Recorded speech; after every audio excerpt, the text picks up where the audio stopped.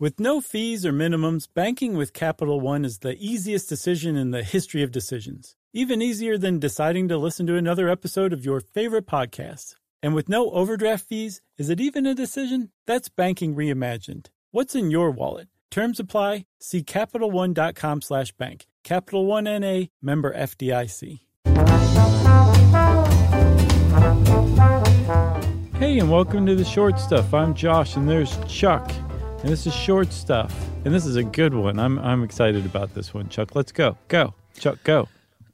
Yeah, I mean, we're talking about petticoat rulers, and it might surprise people considering America today is ranked 81 out of 193 countries in women representation in government, that we actually had women who were mayors and city council people way back in the 1800s.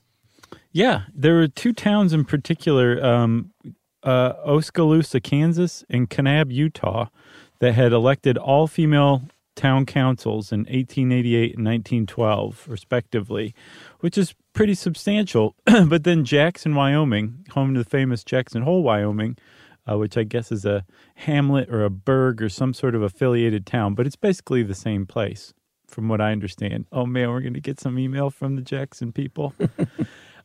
They said, you know what, hold our beer, or hold our sarsaparilla, because we're going to one-up both of those towns. And in 1920, the year that women were granted suffrage by the Constitution, or the Bill of Rights, I should say, that same year, Jackson, Wyoming, elected not only an all-woman town council, Chuck, but also a mayor, a woman mayor, for the first time ever. And that group, these petticoat rulers as they came to be known, appointed women to the highest positions in the town: clerk, health, treasurer, and marshal. Isn't that amazing? It is amazing. And I was surprised to see that the first woman elected mayor in the United States was all the way back in 1887. Yeah, I had no idea. Yeah, it was in Agoria, Kansas. Her name was, this one was the one, I believe we covered her before in something, Susanna Salter, who was placed on the ballot as a sort of a prank by men in the town who didn't think that women should hold office. They put her on the ballot thinking that she would be humiliated and it would set women back politically. And she didn't know she was on the ballot. It was like a blind ballot until the day of the election. Uh-huh. And she won. That's awesome. And went on to be mayor. The other one's Oskaloosa, Mary D. Lohman. She was legitimately elected mayor, and the first woman elected as mayor in Kansas with an all city council full of women. Nothing but ladies. That's amazing. But the thing is yeah, like we think about it today and we're like, that's unheard of, like literally unheard of. I hadn't heard about that before. But the state of Wyoming is actually known as the equality state. And one of the reasons why is because, we associate 1920 as the year that women were granted the right to vote. That is a national thing. They had the right to vote back in 1869 in Wyoming. So it kind of like gives it a little more texture or context, or both, to know that women already had the right to vote for more than 50 years before Mayor Miller and the all-female town council were elected in Jackson. Yeah, and that's how Mary Lohman won in Oskaloosa, is they had, in Kansas, they had the right to vote in municipal elections. Mm-hmm. And they won by a 2-1 margin on the Oskaloosa improvement ticket. Nice. The one in Utah was interesting too, and they both kind of had similar stories in that when they got in office, one of their big things was to kind of just clean up the town, collect back taxes. I think they had something like $200 in collected taxes just because people just refused to pay. And they went around personally to the houses, and I think they left office with $2,000 in the city coffers. And then Mary Woolley Chamberlain of Kanab, Utah, she was mayor for 2 years, and she had a female city council, and she was enacted one of the first leash laws for dogs. Oh, cool. And then wanted to protect local business, so she enacted a daily tax on traveling salesmen coming through town, because she was like, you can't just come through town, steal a bunch of business, and then leave with your pockets full. So we're going to tax you guys per day just to kind of drive business to protect local business. That's some smart government right there. Yeah. Well, let's take a break and we'll come back and talk about some more smart government that was instituted by women around the turn of the last century. Okay? Let's do it. Think of all the stuff, there's so much stuff. Look at all the stuff you should know.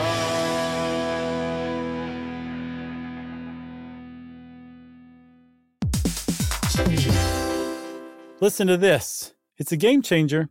Amazon is now in healthcare. Yes, Amazon. It's called Amazon One Medical. They offer same-day appointments, and if that's not convenient enough for you, they also have 24/7 virtual care. Yeah, imagine you're feeling so sick that even the thought of getting out of bed is just too much for you. With Amazon One Medical, you don't have to leave the house. Of course, what good is that if you then have to drag yourself to the pharmacy, but you don't have to do that either because of Amazon Pharmacy. It makes a lot of sense. Delivering things fast is what Amazon is known for, and that's exactly what they do here. They'll deliver your prescriptions directly to your door. No waiting in pharmacy lines with people who probably all have something worse than whatever you're there for. Again, this is a game changer. Thanks to Amazon Pharmacy and Amazon One Medical, healthcare just got less painful.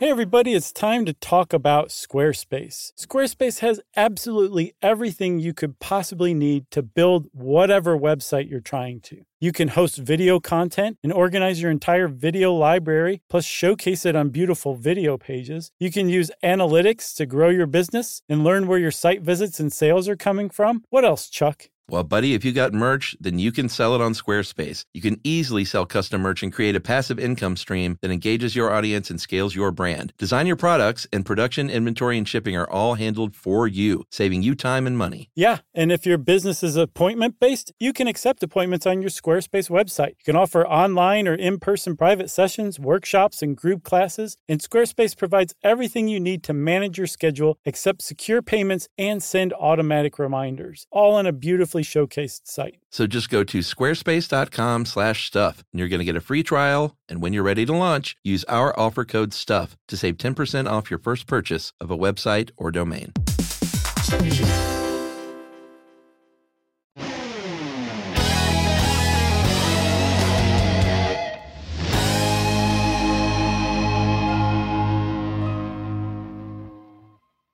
All right, so Chuck, you said Kanab's town council were elected by a 2-1 margin. I saw the same thing, too, for Jackson's petticoat rulers, which really kind of goes to underscore this. This was not like some fluke or a joke like the first female mayor in America, Salter? Is that what you said her name was?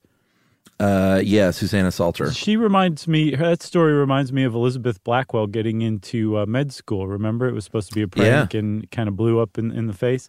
That's probably what I was thinking of, actually. Yeah, because I don't remember talking about Susanna Salter before either. But the fact that they won, that the petticoat rulers and the Kanab, Utah town council won by like a 2-1 margin really shows that this was not like a joke or a fluke. I think one woman, one of the city council members, beat her husband in the election in Jackson in 1920. Rose Crabtree. Yeah, and which that had to taste pretty sweet. And then the fact is that a lot of them were reelected when they came up for reelection. So not only was it a good idea, they proved themselves as worthy for reelection too. And some of the things they did, like you said, they beefed up the town coffers. I saw they didn't institute a leash law in Jackson, but they did criminalize littering for the first time. They cleaned up the town square, meaning that they didn't allow cattle grazing there anymore. That was another thing they did. What else? They graded the streets. They said, how about some street lights and street lamps? Let's expand electrical service. Let's get a cemetery going in this town because everyone's always shooting each other. Right? Or they used to when the men ran the place. That was another thing I saw, too. I mean, you were talking about the back taxes not being collected and them getting like an additional $1,800 into the treasury. One of the things that I saw, I think it was in a Jackson Hole newspaper, the reason for that was that this town had been run like really insouciantly by men up to that point. And that there was like this this kind of pioneer spirit where everyone was expected to take care of their neighbor, and everyone did and stepped up when help was needed. But it wasn't like a organized structural civic pride. And that's what the petticoat rulers came in and instituted. They basically said, hey, you know that the whole take care of your neighbor thing? Well, there's actually a lot of things we could be doing, through government. And let's start doing that. And that actually kind of took off. Yeah, and Grace Miller, the mayor of, I think she was Jackson, right? Yeah. She said in an interview, we simply tried to work together. We put into practice the same thrifty principles we exercise in our own homes. We wanted a clean, well-kept, progressive town in which to raise our families. What is good government but a breathing space for good citizenship? Nice. And it sort of reminds me of that quote. I don't know the exact quote, but it's sort of like if you want the job done on time and right, like hire a working mom or something like that. I think you're talking about something to do with like lipstick and pipples. No. No? Is that a different one? I think so. Okay.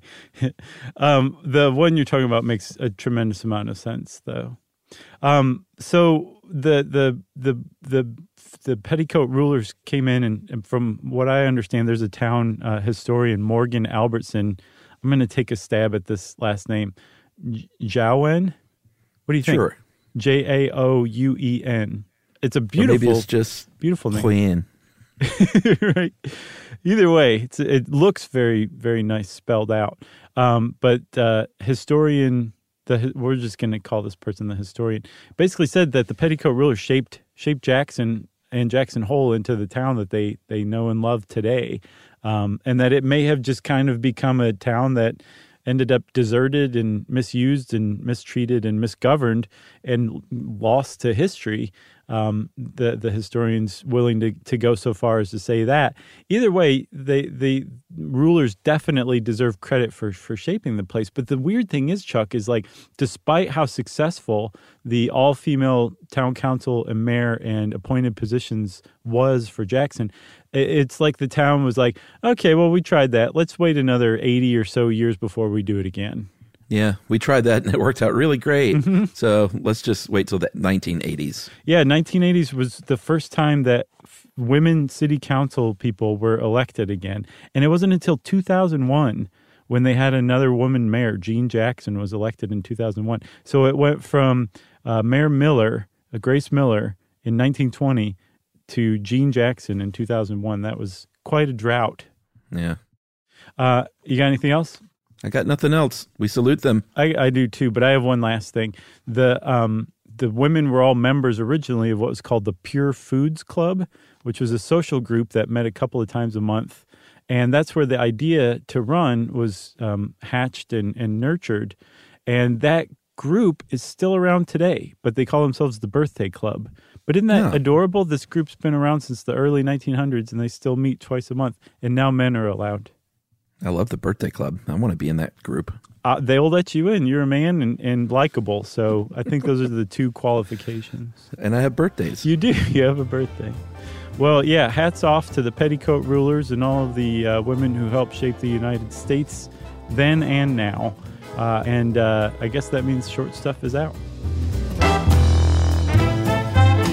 Stuff You Should Know is a production of iHeartRadio's How Stuff Works. For more podcasts from iHeartRadio, visit the iHeartRadio app, Apple Podcasts, or wherever you listen to your favorite shows.